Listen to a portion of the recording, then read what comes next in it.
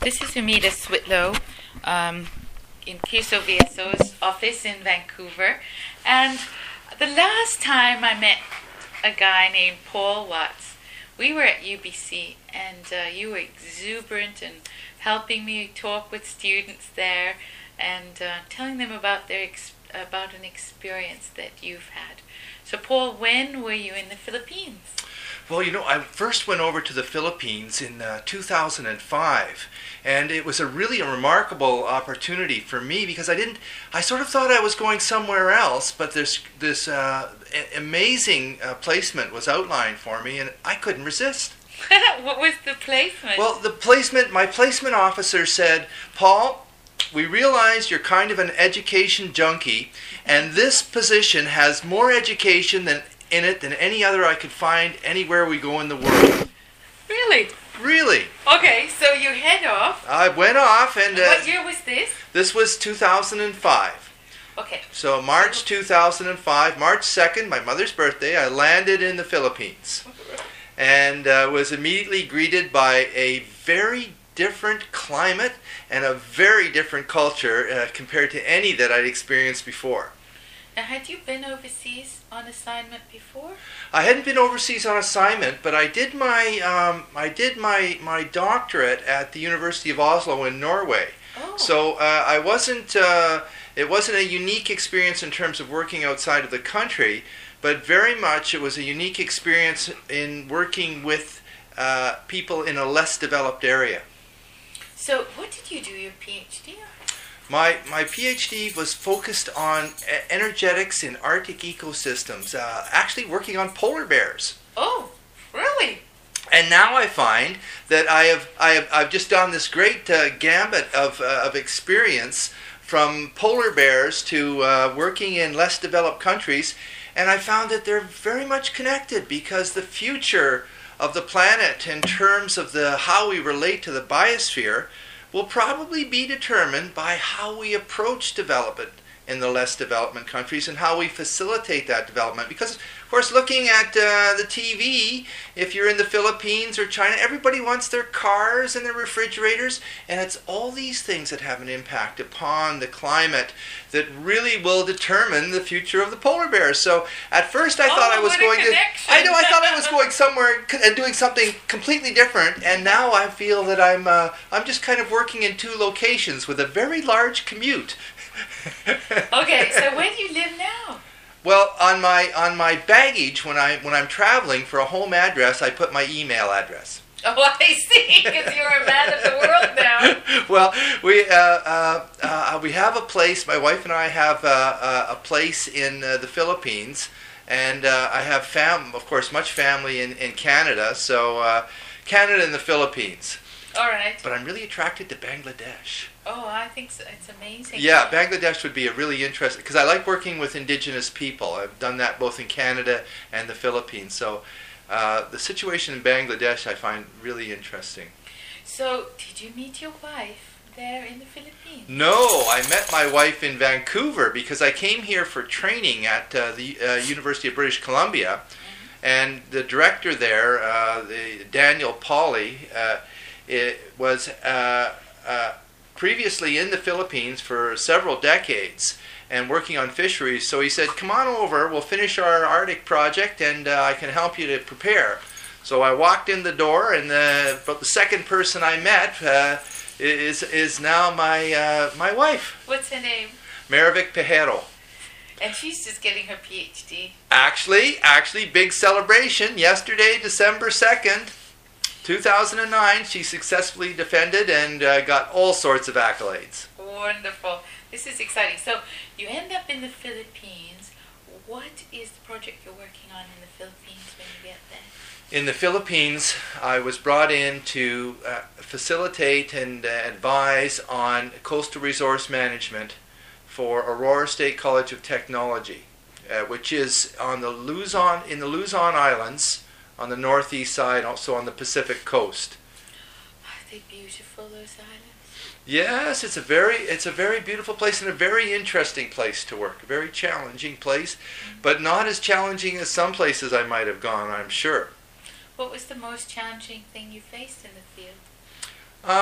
I think that for me, the most challenging part of the work was to really get to a point where I could see my role within the culture. So that involved not only how I saw the culture, but how the culture perceived me. Uh-huh. And so that I start to see what my opportunities are to facilitate and to be a catalyst for positive change. Mm-hmm. So getting to the point where I could really see how to approach situations was really quite a major thing. So there was many times where I felt that there were points that needed to be brought out in the open.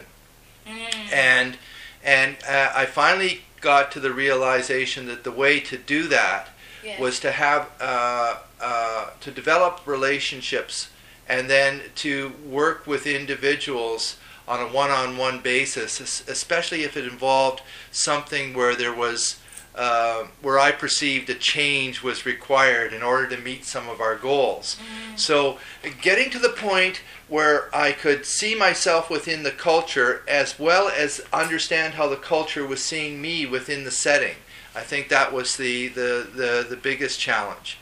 Now, when you went with QSO, right? I went with Volunteer Services Overseas. You went with VSO, that's right. So we weren't partnered then. Yeah, we weren't. So we're partnered now. And preparing for change, I think they kind of open your eyes to that inevitable thing, that it's not just how you see the culture, it's how the culture sees you, to provide effective change. So you learn how to collaborate, and you learn that one-on-one works a lot better.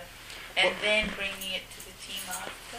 Well, yeah, the initially, certainly I had, from working with Indigenous people in the Canadian North and doing other things, I had a lot of the ideas in some form or another, but the preparing for change, those trainings that I took in, actually that was in England and then in Ottawa, were just absolutely amazing, and we could see, those of us that went through it could see where some people were really challenged by it, and certainly I felt challenged, but I felt challenged in a very positive way. And in fact, it was for me a validation of many parts of my personality in terms of how I work with people, and helped to channel how I developed myself. So I found the training programs through what was then VSO to be really great. If I had have known about those training programs, and they were offered, if I had have known of the outcome of those training programs and they were offered as a course, I would sign up just to go through them. I think so. I felt that way too when I took them, just to see what our volunteers go through. And I think that your contribution now, when you were at this on your assignment, what exactly did you feel that you helped contribute? What I think my biggest contribution was in terms of how to approach development goals as a institution, and as well within a provincial framework of that particular country in the Philippines. Okay. And one of the challenges of the Philippines is they've had a great deal of external involvement, a great deal of international involvement, and there's a tendency to look up. Yes. To look up the system and try to get support coming down even from the international level for a specific activity. However, you could have you have many different agencies working in the same direction but not related. Oh. So for example, we had this major coastal resource management project at the college, and after about 2 weeks, I asked, well, within our province, do the municipalities have coastal resource management programs? And they said, oh yes, definitely. And I said, does the province have one? They said, oh yes, of course. Do we communicate with them? No. And so that for me was my focus, communication and coordination, because there's a lot of initiatives focused in the same direction. So what I contributed, I felt, was the whole concept of communication and coordination as a primary function of the institution. So my counterpart, who was at the time secretary to the board of directors, board of trustees for the college, ended up being the president of the college, and through my work with him, we had communication and coordination put in the mission statement of the college itself. So not just to take ownership and for activities and do specific activities, but to look at how other agencies are doing similar work and develop systems of communication and coordination. Now, it's not a cooked cake, and so it's not a complete development that was accomplished during my time there. But I do believe that was my biggest contribution, is to contribute along that direction. And I think that's a lesson we have all over the world. It's here even in Canada. You can have many people working on one project. Only, recently have they all started saying, oh, hey, by the way, let's be more efficient, let's get more done, and engage our communities. And so much can be done at a community level instead of always looking up internationally to support different work, right? I think we have to. Competition is very good in some sports. It's not something that should be involved in development. That's a wonderful statement. I will definitely put that on the lead information in this podcast. And I know that you're a good communicator and a good inspirer, because a lot of the youth that we spoke to on that day at UBC either applied or are volunteering with us here in Vancouver. Oh, that's wonderful! That's wonderful. Well, as we've had the limited opportunities, but I to talk, but I'm very interested in